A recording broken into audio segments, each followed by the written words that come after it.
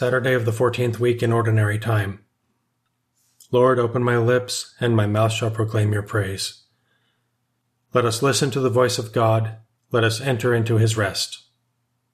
Let us listen to the voice of God. Let us enter into his rest. Come, let us sing to the Lord and shout with joy to the rock who saves us. Let us approach him with praise and thanksgiving and sing joyful songs to the Lord. Let us listen to the voice of God. Let us enter into his rest.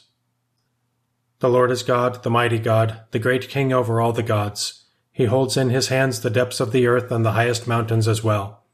He made the sea, it belongs to him, the dry land too, for it was formed by his hands. Let us listen to the voice of God. Let us enter into his rest. Come then, let us bow down and worship, bending the knee before the Lord our Maker.